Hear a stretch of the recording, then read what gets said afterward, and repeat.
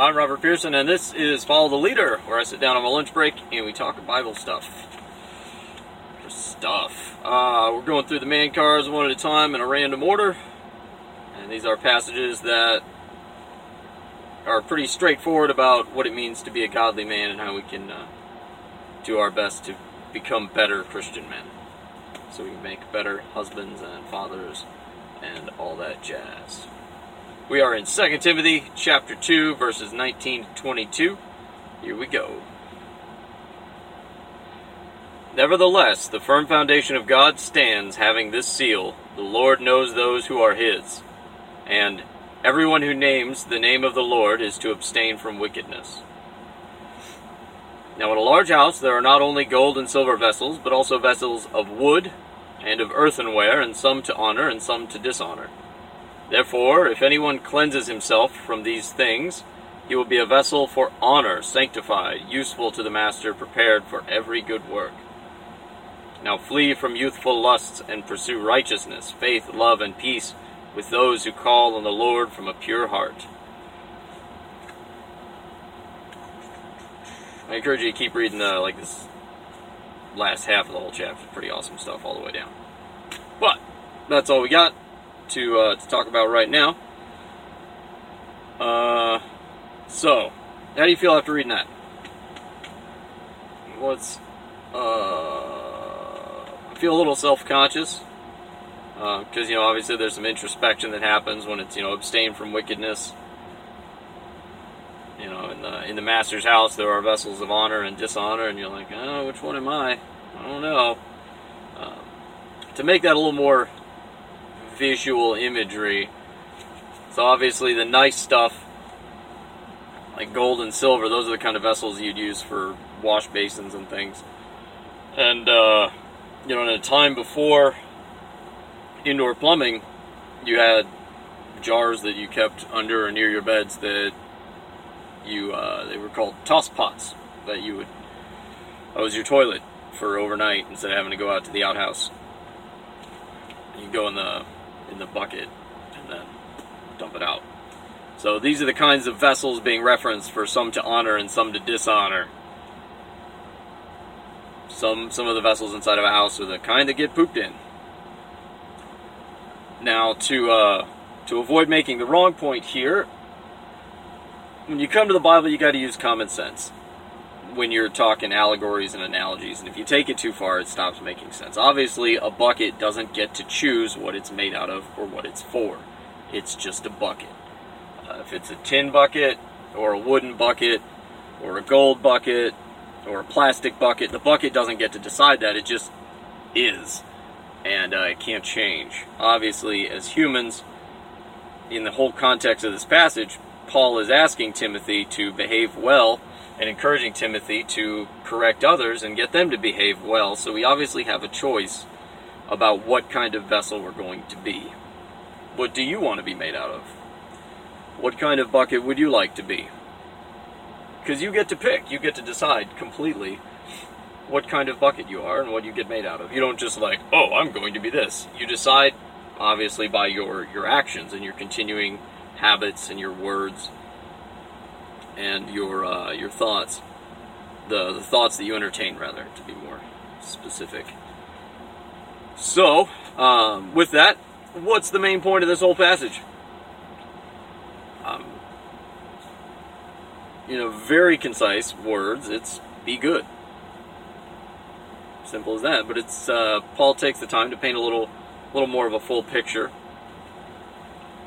The firm foundation of God stands, having this seal: the Lord knows those who are his. So, as a believer in Christ, as you hold fast to God, you're immovable. If you choose to be inside of God's hand, nothing can take you out of his hand. You can jump, and it'd be dumb if you do, but if you want to stay in God's hand and you choose to be there, you're not leaving. So you are in the master's house. And then the question becomes, in a large house, there are all kinds of different vessels. Which one would you want to be? How useful of a vessel do you want to be?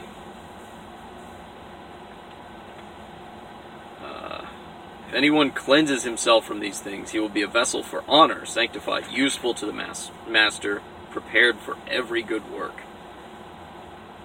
So, what makes a bowl for cereal is you're not using that bowl to hold other things.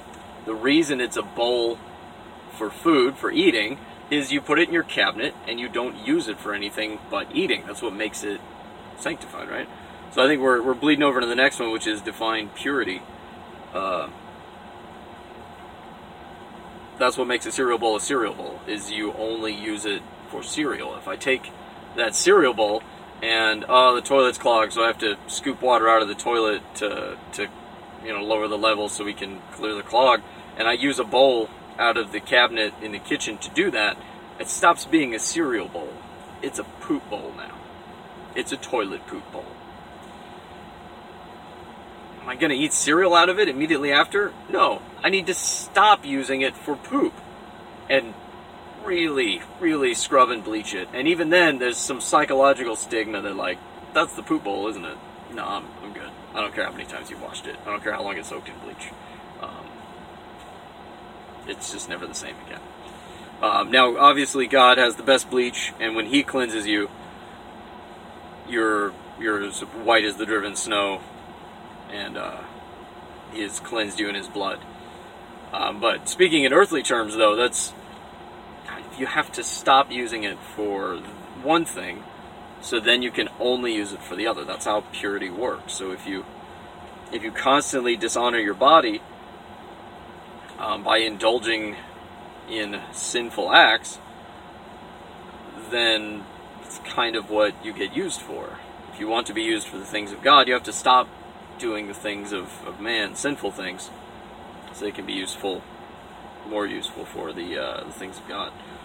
So if anyone cleanses himself from these things, referring to, the next verse, flee youthful lusts, and then previously he came to it by worldly talk and empty chatter before we started reading in like 16, 17-ish.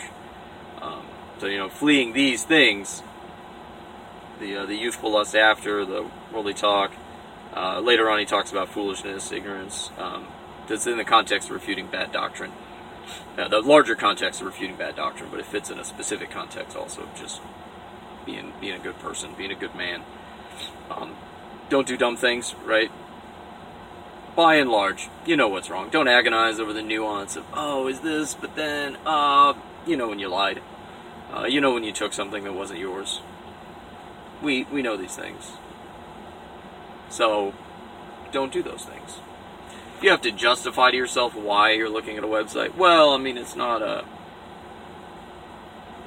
you're not fooling anybody. You're not even fooling yourself. So, stop doing that. Flee from youthful lusts and pursue righteous faith. Youthful lusts, little kid stuff. Run away from little kid stuff. Don't play video games. More time you spend playing video games is less time that you spend doing anything else, which is way more useful than playing video games. Seriously, I don't even care if you're making money off Twitch streaming. It's a waste of your life. What have you done at the end of your life? You played video games, you got paid money to play video games. So your whole life was some video games. And that was it. That's all you built with your whole life, is some video games.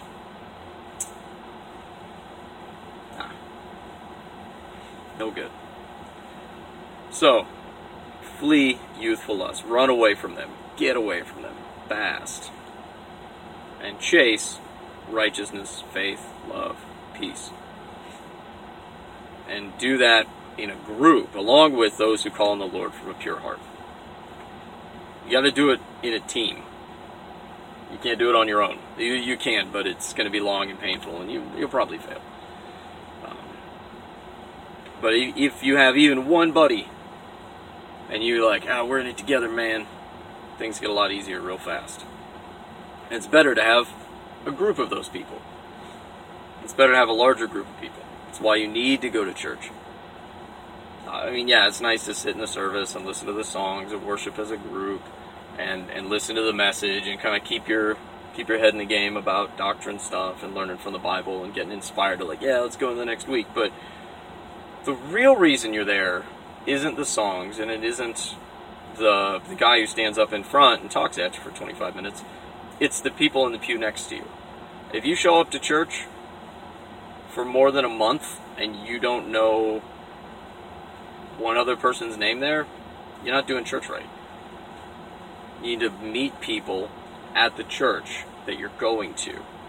Make friends, cultivate those relationships, and those relationships are how you're going to be ministered to by the church that you're attending. So that's how that works. You've got to do it as a team, though, and that's how you build that team, and that's why church. Not a lecture. You're not there for the lecture, you're not there for the songs. You can get lectures and songs over the internet. That's why TV church is a bust, is because everybody shows up, they watch the TV, and they split. They don't know each other. They don't build those relationships. Some do. Some people that go to those churches do, but not enough. It's not common. The environment is not designed to facilitate those interactions, the personal interactions that build those relationships. It's unfortunately designed as an unintended consequence, I believe, to facilitate showing up, watch the TV, and split. And that's not what church is about. So, it's about people, it's about your team, it's about fleeing youthful lusts and pursuing righteousness with those who call on the Lord from a pure heart, together as a group. Yeah. So, define purity using one sentence: not doing bad stuff. It really is that simple. Don't do bad stuff. Do good stuff. Do. So, how are we going to live differently tomorrow then? Stop doing bad stuff. Yeah, it's not going to be overnight. I know it's not that easy. Some stuff is that easy. But a lot of things aren't. But if you do something 10 times a day, and tomorrow you can do it 9 times, that's progress. You need to accept that that's your progress level. Know that you're not doing it alone, that you have the Holy Spirit within you, and that God will give you the power, but you have to work too. He doesn't do stuff for you. It's not magic. You have to get off your butt. You have to be willing to put in the work and stop. Stop doing whatever it is that you are doing that is making you impure. And if you feel like you got everything on lockdown, that's awesome. Then you need to work on pride and try and be more humble. So, that's what we're going to do differently tomorrow, though. Next time you go to church, learn one new person's name. If you already know everybody's name there, say hi to 5 people by name that you know, and find out how their week was, right? And that's just how it works, though, is you build those relationships and you stop doing bad stuff. So there we go. To quote Mike Warnke, the Bible's got more do's than don'ts, and if you spend your time doing the do's, you don't have time to do the don'ts. I'll leave you with that pearl of wisdom. Got questions in the scripture down below, and shoot me some of your answers, thoughts, ideas, ask some questions, and I will see you next time. Godspeed.